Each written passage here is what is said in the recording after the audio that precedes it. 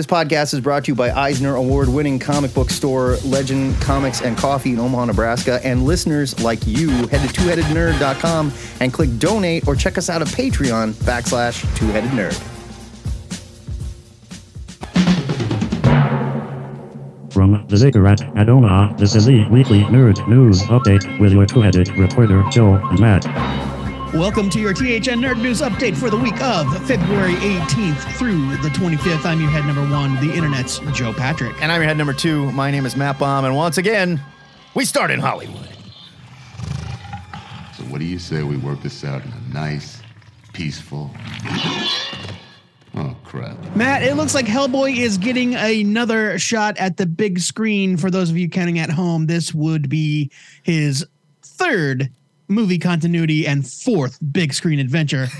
Deadline dropped the news that Brian Taylor is set to direct from a script by Mignola himself, alongside his frequent Dark Horse Comics collaborator Christopher Golden, titled Hellboy, The Crooked Man. The film is set to begin production next month in Bulgaria. Where else do you film this but Bulgaria, right? Yeah, right. I mean, Prague, like Czech Republic. You have to. Deadline says that the reboot will see Hellboy and a rookie BPRD agent stranded in 1950s rural Appalachia. There, they discover a small community haunted by witches, led by a local devil with a troubling connection to Hellboy's past, the Crooked Man, which, of course, fans of the comic will remember, hit shelves in July of 2008. Matt, as the Ziggurat's pickiest Hellboy film fan, are they finally going to make a Hellboy movie for you? Maybe. You big crybaby. Maybe, yeah. So I'm on record. I don't love the Del Toro movies are very pretty and they look great. You know, Del Toro, he's great at that stuff. It just didn't feel like a Hellboy story to me. It was too big. It was too wild. The latest, the David Harbour one. It was an action movie. David Harbour looked great, and everything else about the movie was terrible. Oh no, I hated David Harbour. I hated I don't want Hellboy with his long flowing hair. No. Yeah, it's creepy. Don't make him sexy. I don't need him sexy, you know? It's not even that. It's just like, no, put Hellboy's hair up in that little man bun thing that he's got. Yeah. I don't need it to be flopping around like that. But the point being is we never got the tone. And this time, they're saying a lot of things that sound really good. It's rated R.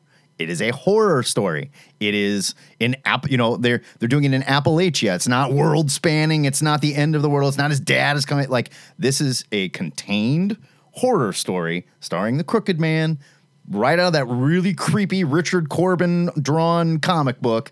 It was Mignola wrote it, Corbin drew it, and it was so scary because Richard Corbin draws really scary stuff. I mean, it's gross, yeah. Here's what worries me. Gross stuff. Brian Taylor. I'm not saying that a guy can't have a career renaissance and start whipping ass. I don't even know if it would be condescending to call it a career renaissance. People gotta work. I'm not saying people get hired to do shit all the time. But he was the director of Crank and Crank 2. He was also the director of Ghost Rider, Spirit of Vengeance. Now, you could say, hey, he was young. He was taking jobs. He did what he could do, right? He's also the writer of a bunch of stuff. Like, he wrote Happy, comic book adaptation of Happy, which wasn't a bad show. Kind of wackadoo, but not a terrible show. He also wrote the screenplay for 2010's Jonah Hex, Joe. Woof. None of these things fill me with a lot of confidence. No, and I'll tell you what else doesn't really fill me with confidence. Not that it doesn't mean it won't be good, but look, you and I might disagree about this, but there's nothing about Hellboy that screams rated R to me. I don't think Hellboy needs to be rated R. I think this story does. If they're going to do like the cannibal scenes with the witches and shit, you can't do that in a PG-13 movie. Yes, you can. Like, the Mignola comics aren't rated R. The Mignola comics are atmosphere and mood. They're not buckets of gore. This comic featured witches feasting on children in a panel, eating them. Look, man, I understand. I understand, but there are plenty of PG-13 horror movies that get away with lots of shocking, bloody stuff. I mean, yeah, I get it. Rated R does keep you from doing some things, but Hellboy, saying that the new Hellboy movie is going to be rated R is not a selling point to me. The last Hellboy movie was rated R. It was terrible. Yeah, it was garbage. Hellboy is more about the mood and the tone than it is. I don't disagree, but saying it's rated R says to me we're gearing this to adults, and that's what makes me go, okay, I'm interested. This is I going to be an guess. adult film. Let's do it. Because the last one, while it was geared towards adults, was just garbage. There was no story. It was impossible to follow. And it was boring. Somehow they made it boring. Well, but that was also based on specific Mignola books. But in a way- they mashed like 3 of them together, and Mignola didn't write it. The thing that it was like the Wild Hunt and some other. the thing that gives me a glimmer of hope is that Mignola and Golden are writing this, and everything that Taylor says in the interview, he loves this stuff. Like, he goes deep into serious Hellboy nerd talk. So he talks about how, like, there's going to be 3 leads: Hellboy, Tom Farrell, and we know this new surprise character created by Mignola is probably this rookie BPRD agent. Who's Tom Farrell? Tom Farrell was a kid, grew up in Appalachia, messed around with witchcraft, figured out he was tricked by a witch, helps Hellboy with the whole Crooked Man, like find the devil. He knows who the Crooked Man is. I haven't read the Crooked Man since it came out. Yeah, he's based on like an old Weird Tales character that Mignola loves. Look, he's done the homework, and all he does is sing about, like, I want to make sure the look is there. I want to make sure the feel is there. He's saying all the right things. But looking at his body of work, it is hard to trust Taylor. That's all I'm going to say about it. I'm cautiously optimistic. Yes, I think that I think that people in Hollywood have proven time and again that their past work doesn't define them necessarily. Absolutely. Like there are some people that are known for making it, like Uwe Boll, like he's known for making one kind of terrible thing. Sure. Guillermo del Toro is known for making one kind of like really good thing. So I'm not like, when it's like screenplay by this guy, screenplay by that guy. Oh yeah, they've got some stinkers in their past. Whatever. We'll see what happens. I do have bad news for you though. One of the credited writers for the Hellboy reboot from 2019 is none other than Mike Mignola. Well, and they credit him. Not even in like it's just based on something that he wrote. It's like, no, he's listed as one of these screenwriters. They credited him as a screenwriter, yes. So I don't know. We'll see. So yeah, look, Hellboy, very, very easy to get right. I would also argue very easy to get wrong.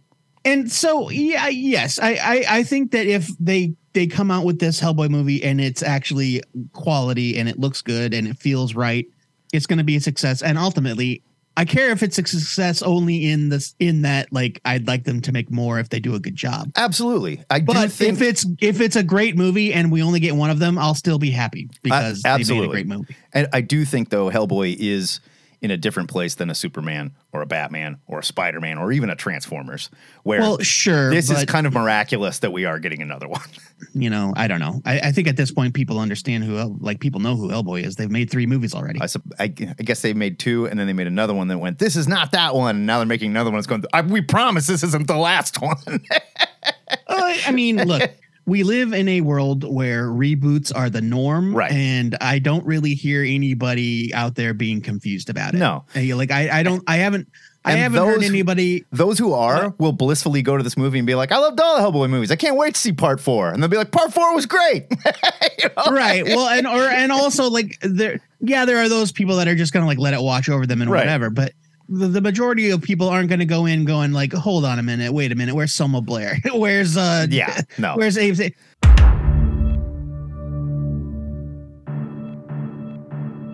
Jumping to the small screen, Something is Killing the Children is coming to Netflix. James Tynion IV and artist Werther Deladera's comic from Boom Studios will be adapted by Baran Bo Odar and Jamti Friese, the German, or Fries, I don't know, the German creators of the canceled Netflix series Dark and 1899. Although there was a pretty big cult following for both. They were like, they shouldn't have canceled this. We really love it. Whatever.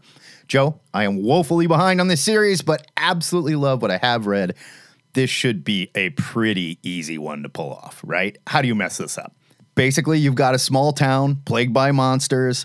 A strange woman named Erica Slaughter shows up. She's a little on the younger side, but she's part of a kid cabal that kills monsters. Later on, the story opens up to a larger world where we're exploring the politics of this cabal. They don't exactly get along. Some of them are really terrible people. Others are trying to do it for the right reason. There's a huge story there. There's a spinoff, House of Slaughter, that's also very, very good. This won an Eisner for Best New Series in 2020, a Harvey Award for Book of the Year, and a Ringo Award for Best Series. It is a very good comic, okay? I'm not saying I don't doubt it. People awards love it. make good comics, but if you're not reading it, you should definitely check it out. They should nail this. This should just absolutely be easy. Kids killing monsters. They're in a gang. This is Jack Kirby-ian kind of type stuff. It's just updated with a horror feel. And I think it's going to be great. The only thing, again, you've got two people who worked on two cult hits, both of which got canceled. And what worries me is Netflix is in this mode of just shooting stuff in the head the second they don't think it's going to work. And Something That's Killing Children, the first story arc sets up a very much like generic horror story, and then it flips on its head. And you go, oh, that's what we're doing. And all of a sudden it gets fantastic. They're probably going to have to pull something like that off in the very first episode to get people on board. Otherwise, Netflix, done. They'll just be like, no thanks, and cancel it. That's the only thing that worries me about this. Well, yeah, that's Netflix's whole MO. Right. They don't like to give things a chance to gain an audience. Right. It's one of those books that I always wanted to read, and I read it and enjoyed the first issue. Maybe I read the first two issues. But then I blinked and it was on issue 30. And I was like, oh, well, okay. Well. I've read the first two arcs. It's outstanding. I read the first couple issues of House of Slaughter and went, okay, I need to catch up before I read more of this. It's very good. I watched a little bit of Dark, and it was interesting, kind of slow. 1899 didn't do anything for me. It was just too bonkers. And I went, no thanks. I know a lot of people that liked 1899, but then it got canceled. So... okay, if anything is good about this, James Tynion and Werther Dell'Edera are going to get paid. They deserve to. They're fantastic creators. We did not love Tynion's Batman run towards the end, but I think we've also always argued he's one of those guys that you set him loose in his own sandbox, and he writes incredible comics. Go check this one out if you have not yet. They're all in print. You can get them through Boom Studios. You get them your local comic shop. It is a wonderful comic book. Read it before this hits Netflix so you can be one of the cool kids.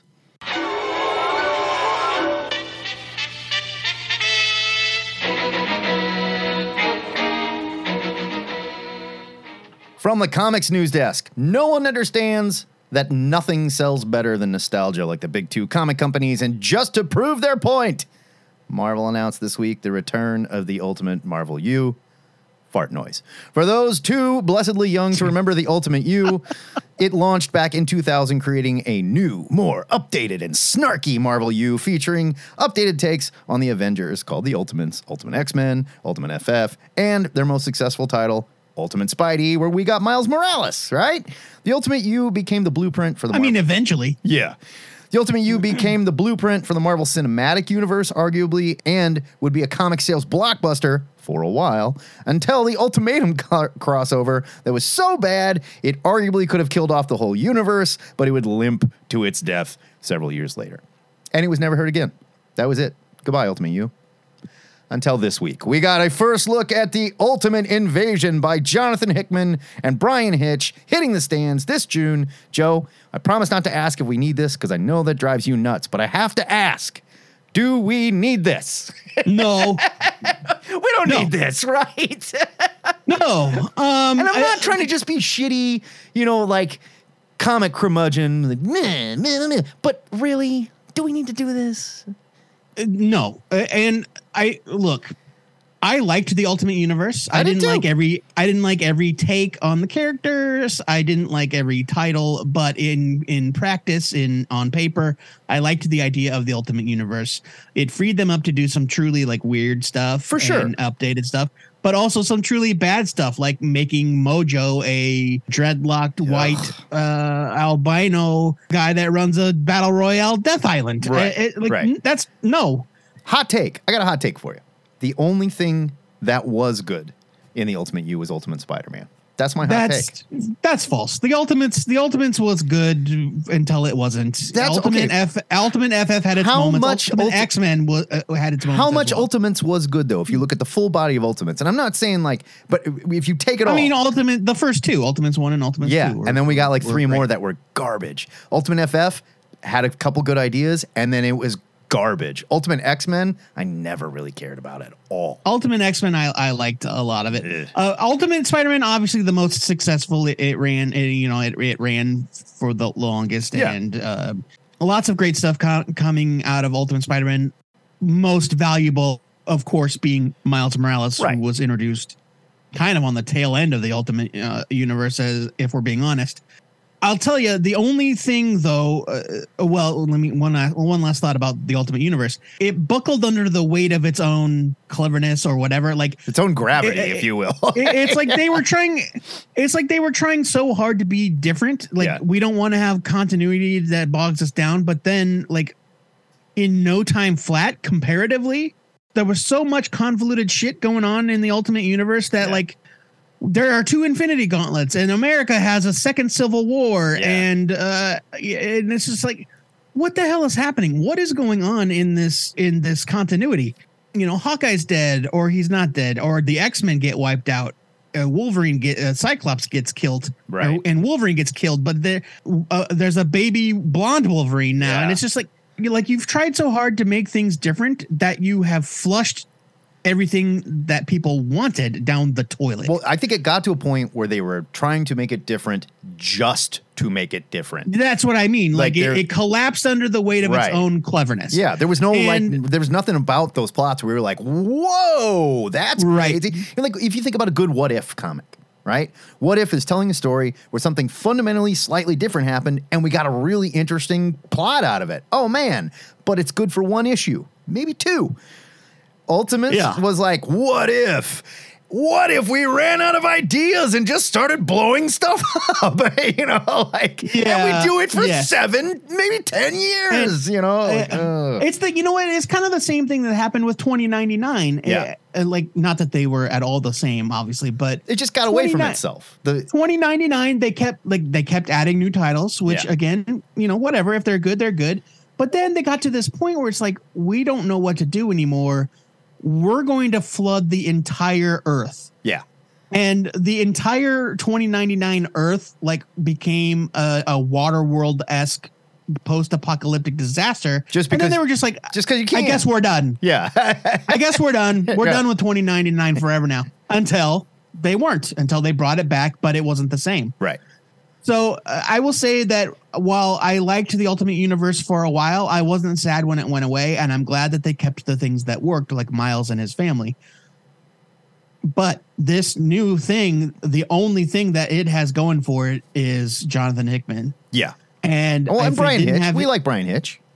Okay, sure. Brian Hitch does not impress me as much. I like these Brian days. Hitch more than you, apparently. Okay. I Well, really like that Brian Hitch. I think that these days you look at some of Brian Hitch's modern art and it isn't always great. But if this thing didn't have Hickman's name on it, I would not care. I wouldn't care. I don't 100% disagree. Hickman was the last guy to come in and mess with the Ultimate Universe. So it's kind of fun that he gets to mess with it again. They blew it up in the pages of Secret Wars in 2015. Yeah, Secret Wars was the end of the Ultimate Incursions Universe. and battle worlds and everything, and it just got wiped out. Zip zap zoobity bopped. Now we right. did see, so, like, there is premise for this because we did see the Ultimate Reed Richards, the maker. He escaped, right? And he Right, it's kind of like Age of Apocalypse. Yeah. Sugar Man escaped. You know, Exactly. these things happen. He did a Dark thing Beast. with the Ultimate Venom symbiote where he wore it and was able to travel between dimensions without getting fried. And that's Yeah. how he brought that to Earth. And I actually like that's one of the things that I like is that eventually Ultimate Reed Richards Mm-hmm. was basically like, I think he was I think he's kind of the template for the modern Professor X, where it's just like, yeah. No. no, I think I know no what's best. question. No question. I think that He even wore look the at them. They helmet. look the same. They got the helmet. They got the black speed suits. They Yeah. got the helmets. But I think that Ultimate Reed Richards just thinking like, you know what, I should be in charge. I think that totally tracks for me. Absolutely. And I like that conspiracy there's an theory. evil Reed Richards out there. Conspiracy theory. I would not be surprised to find out that Hickman had that in his brain as part of the Krakoa story, where we find out. Oh, he did. This is not Charles Xavier. This is Ultimate Reed Richards using the mutants for his own purposes. No, that was a conspiracy theory. Something along like that. Yeah. We know that this is Xavier because he's died and been resurrected. We know that it is now. I think that, if that was ever there. There was a theory at the beginning that's like, oh, that's the Maker. Totally. Now, let's just stay on the Maker for a second here. He has popped up. He was in Venom Volume 4, number 20, Donny Cates Venom. He's in King in Black. He was a big part of Absolute Carnage as well. Or maybe Absolute Carnage is what I was thinking of. Yeah. Yep. He was a fairly big part of King in Black. Yeah, he was around for that. I was thinking of Absolute Carnage because there was that stuff with Venom's kid. And, this May we've got Carnage Reigns coming, where Carnage is going after Miles Morales, and in June we immediately have the Ultimate Invasion. So I'm saying it right now. We're going to see Carnage Reigns lead directly into this. Does Carnage just because it has Miles? Look, it's May and then June. There's no way Marvel can resist that. And it's Miles Morales, who's from the Ultimate U. And the Maker has been a big part of like Absolute Carnage and everything. It's all right there, Joe. There's no way Marvel can resist this. I mean, I guess I kind of don't think so. But maybe. Oh, you know what this is? Maybe. Nerd bet. Sure. We've got a new nerd bet section on the Discord. I'm going to put it on there. I made it this morning. We got a nerd bet. So look, I'm not saying that there might be there. I'm not saying that they won't sneak in like a 1-page epilogue that shows like something happening with the Maker or whatever. But I don't think that two stories will have anything to do with one another. Okay, I will take that bet. I am going to say the two stories are very much linked. And one leads right into the other one. No, because no offense to anybody, but Hickman does not do that. Hickman does Hickman. He did Secret Wars, Joe. Yes, which was the culmination of 2 years-long runs on Avengers and New Avengers, and also Fantastic Four. Secret Wars was the culmination of everything that Hickman had done at Marvel at the time. It didn't lead from anything that Jeff Loeb wrote or whatever. Jeff Loeb was a bad example. He hasn't been writing for Marvel forever, but you know what I mean? Nothing led to Secret Wars that Hickman didn't also write. And I don't think this project, no offense to anybody, written by Alex Packnadel, is going to have any impact on Secret or Ultimate Invasion. We got a nerd bet. So here. nerd bet on. I've already written it up. I will accept it. And here's how I worded it, just so everybody knows. Carnage Reigns is the catalyst for Ultimate Invasion. Matt, Joe says nope, maybe just a mention. So I'm giving you that credit. Yeah, you're betting that it has an actual plot. I'm saying it's linked. Yes. It is connected. Yeah, no. I say no to that. Okay. Nerd bet on. We'll find out, and we'll keep track of it in our nerd bet section on our Discord. And the resolution will have no impact on anything, just like every nerd bet. If you go and check it, you can win fabulous money and prizes. I thought we wore stripes or patches for our jean jacket. We're talking about something like that. Maybe we'll put something by names, like you'll get stripes or something. We should start putting nerd stripes by people's names. Can we do that? Yeah, you bet we can. Remember when your parents told you that comic books were bad for you? Remember that? They were right. Let's jump to the DC side of things, Joe. All right. Not to be outdone, DC has announced their summer event called Knight Terrors, Knight Terrors, which probably has nothing to do with Batman at all. I doubt it. This, of course, is it's the revelation of the thing we all knew was coming when they released that timeline and half of it was blacked out, and then they shouted enhance at their computers like CSI. Right. And then we could see that somewhere in the middle of the year was something called KNI and then a second word TER. And it was it's Knight Terrors. The event will consist of a core Knight Terrors title along with a number of 2-issue limited series, each of which feature a DC character being sucked into the quote unquote nightmare realm to confront their darkest fears head on. Matt, we don't know much about it yet, but we do know that DC has a whole line of comics based on dreams and nightmares. Are the JLA going to take on Dream from the Sandman? I don't know. Because, DC doesn't... Just bear with me. I wrote this. Joe didn't come up with this. But bear with me for a second. Marvel has a character, Nightmare, right? He trades in nightmares. That's his job. Does DC have a similar character in their superhero universe? Yes. Who is it? Dr. Destiny. Oh, I didn't know that's what Dr. Destiny did. But would his his whole thing is manipulating dreams. Would they make Dr. Destiny the main bad guy in this? Like, who's going to be your big bad? Maybe. I don't know. Well, okay. So look, Dr. Destiny was a Silver Age, Bronze Age character. Okay. He kind of looks like the Taskmaster in his early, like he's got skull face, hoodie, not hoodie. It's a hood. Man, cape. I can't picture. I got to look him up. You keep talking. Yeah. Look up Dr. Destiny. He appeared in Grant Morrison's JLA, or at least in that run of the book. It may have been written by Mark Waid. Oh, okay. He trades in dreams. In fact, we reviewed a Dr. Destiny comic on this show, He's got kind of a Dr. Doom thing going. He's like a metal skull face. Is that what he's got? No, that was more modern and it didn't last. He looks like the Taskmaster, white hood and cape, skull mask, and we reviewed an issue of DC Comics Presents in the Cosmic Long Box a long time ago. That was Superman and Black Canary dealing with Dr. Destiny, and it was the whole explanation of how in the Silver and Bronze Age pre-crisis, that Black Canary was actually the Black Canary of Earth 2, and she had switched universes, blah, blah, blah. Dr. Destiny was the villain in that. And later on, Dr. Destiny would become John Dee in Sandman. I was going to say, Joe Patrick, the guy Dream, that turned Dr. Destiny into Dr. Destiny.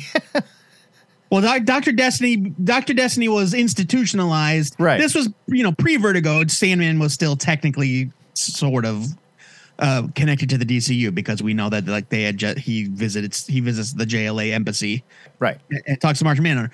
John Dee ended up with Morpheus's magic stone, his dream stone, while he was imprisoned. And he escapes the facility and he goes into that diner, and then that's the issue 24 Hours. Let's see. In his original incarnation, Dr. Destiny was a mysterious scientist who created various tools and gadgets to defeat the Justice League. Starting with, we first met him in Justice League of America number 5 in 1961. The Sandman revealed that the Crimson Ruby Dr. Destiny, whose real name is John Dee, had used was the original Materiotincton, otherwise known as the Dream Stone. The artifact belonged to Morpheus, dream of the endless, nearly a century before the modern day. So using the Materiopticon. Sorry, Materiopticon. That's what it's called. Yeah, I was like, Gah. But so he is using, and we don't know, but we know that Dr. Destiny is a character that messes with dreams. We know there's going to be a nightmare thing here. We know he's using Sandman's Dreamstone. Are they going to acknowledge this stuff? I mean, maybe. I don't know. It's just you got Dr. Manhattan messing with people. I mean, why not? But I mean, right now it seems like all the Sandman stuff is happy at Black Label. But they've done it before, and if they do that, you know what? No, Daniel, the guy that became Dream after Morpheus dies, right, was in Dark Knight's Metal or Dark Knight's Black Metal, Death Metal. Oh, he showed up. He shows up. I didn't know that. Yeah. So I mean. Look, maybe it might have Sandman stuff. It might just be supervillain stuff. Joshua Williamson is writing the event. Howard Porter is the artist of the main Night Terrace core book. I am so happy. Love that creative Howard team. Porter. That's a great creative team. Love it. Give that dude an event book. I am on board.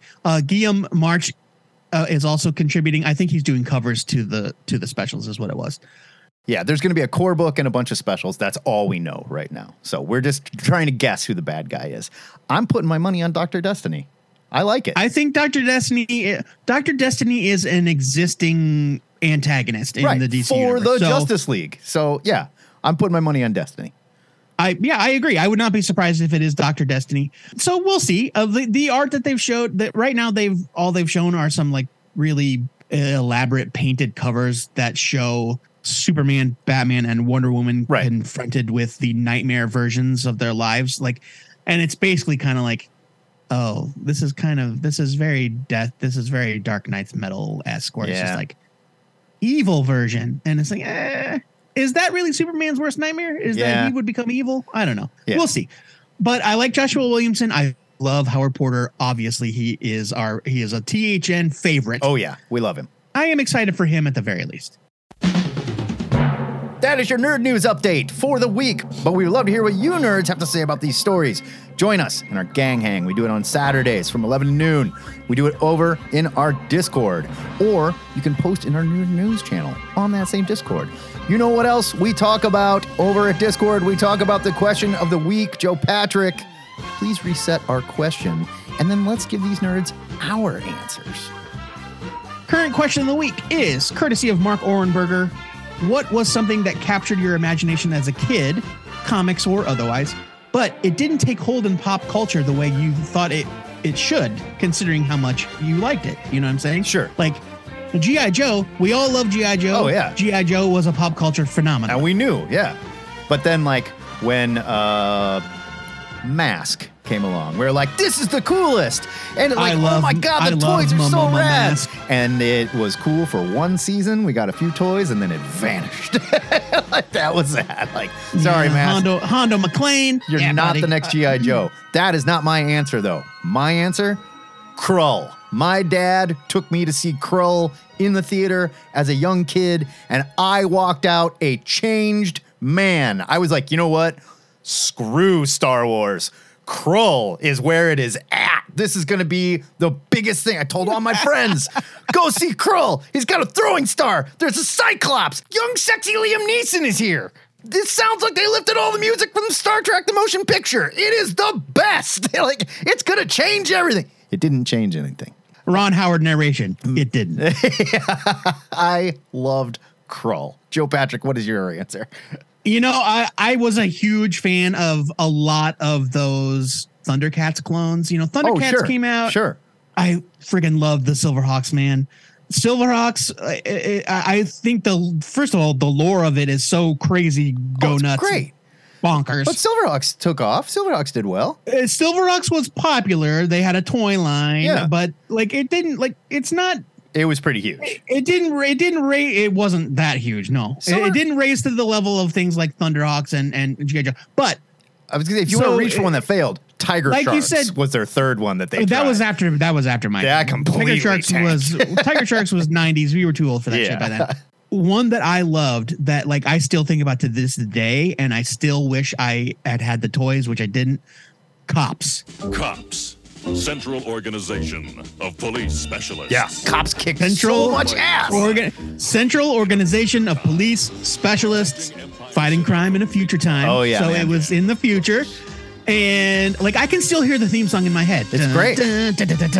Yeah, and like the cops were all superhero cops, basically. They were essentially superhero cops. They didn't have powers, but they had like gadgets that approximated powers. They were all like, you either wore armor or you were cybernetic. Yeah, like so there was one guy dressed like a beat cop. His name was Long Arm. Yeah. Like the long arm of the law, and he had this thing. Arm shot off. His arm didn't shoot off, but he wore a device on his arm that he could fire, and it came out like a grappling hook, but it was a handcuff. And that's right. That's right. Okay. And there was the chief or the captain. His name was BP Vess. Yep. And his code name was Bulletproof, like bulletproof vest. Get it, BP Vest. Total badass. And his deal was that he was injured in the line of duty, and they operated on him and gave him a cybernetic torso, and so his body is invulnerable. Just don't shoot him in the face. Don't shoot him in the face. You got the guy you've got the K9 guy with the robot dog. You've got the guy with the giant laser bazooka. It's like, and then the villains had equally impressive inventive powers, and they were all based on like old 1920s 1930s gangster style, totally, because it was like Big Boss. It was like see, and Buttons McBoom Boom was dressed like a pinstripe gangster. He carried a Tommy gun, and he could open up his coat and it had 2 machine guns inside of his chest. And like, I loved Cops so much, and it just like fizzled. Went away. Let's test your love real quick. What was BP Vess's first name? Barack. Baldwin. Barack? I knew it wasn't Barack. I know. I was like, Barry? I don't know. I have no idea. Bocephus P. Beauregard. Yeah, Beauregard. But I loved Cops, and like people, it's mostly forgotten. Guys like us that were deep in the weeds and that kind of stuff still remember it. but it just didn't catch on. I Yeah. loved Cops. It's too bad. It's crime fighting time. Great question, Mark. That was super fun. But Joe Patrick, this question of the week is dead. It's a new week. We need a new question. What do we got? That's right. This question of the week is dead. Long live the new question of the week, courtesy of Ryan Hebrews Mount. Ryan asks, is there a 90s comic that 90s is real hard? We're talking chains, pouches, big guns, etc. But it's also a legitimately fantastic read. So he is specifically asking for you to plumb the depths of memory, dig into the sands of time, and see if you can find a 90s comic that's full of all of the 90s tropes that we make fun of today, but it is actually legitimately good. And if you come at me with some Mike Diodato Thor stuff, I'm going to slap you down, friend. That Those shit, go- that well, shit look, man, sucked. I don't know. Warren Ellis wrote an arc of that around that time. So There- who okay, knows? so I was actually going to talk about that arc possibly next week. But regardless, we'll do it next week. It's going to be super But fun. I think William Misner was the guy that wrote the chains and Yes, he Spike was. Store, but We'll be here talking about it. You can join us in our gang hang if you want to answer the question of the week yourself. We will talk about our answers here on the Nerd News. If you want to rap with us about your answers, hit us up in the gang hang. We'd love to hear from you. We'll be back next week reviewing new comics, and we're going to give you a sneak peek of our Patreon extra. We're debuting Hot Takes. Ha! We'll get your comic hot takes that we posted in Discord. We're going to rank the heat, and then we're going to dig into them. It's going to be awesome. we're gonna rank the heat. Look, okay. Like, how hot is You're it? just making. Is this take You're hot? just making stuff up. Is this a hot take? I don't know. This take's on the pretty cool. Scoville scale. Yeah, exactly. It's 1 million Scovilles. Yeah. Hot or not. That's what we're going to do. Old school Oh, hot, or not? Yeah. Sure. Old school hot or not. Okay, I like that. I like love that. it. We'll With do- less objectifying Yeah. than the real hotornot.com. I would argue more objectifying probably, but Well, Sorry, Beanie's we won't be freaking out. talking about your looks. I guess so. no, we're not going to get into that. We want to hear what you guys saw of the Nerd News. Let us know. Again, best way to do that over at our Discord. But you can always call us 402-819-4894. Shoot us an MP3. two-headednerd@gmail.com. We want to hear from you. But until next time, true believers, my name is Matt Baum. My name is the Internet's Joe Patrick. And this is the Two-Headed Nerd signing off.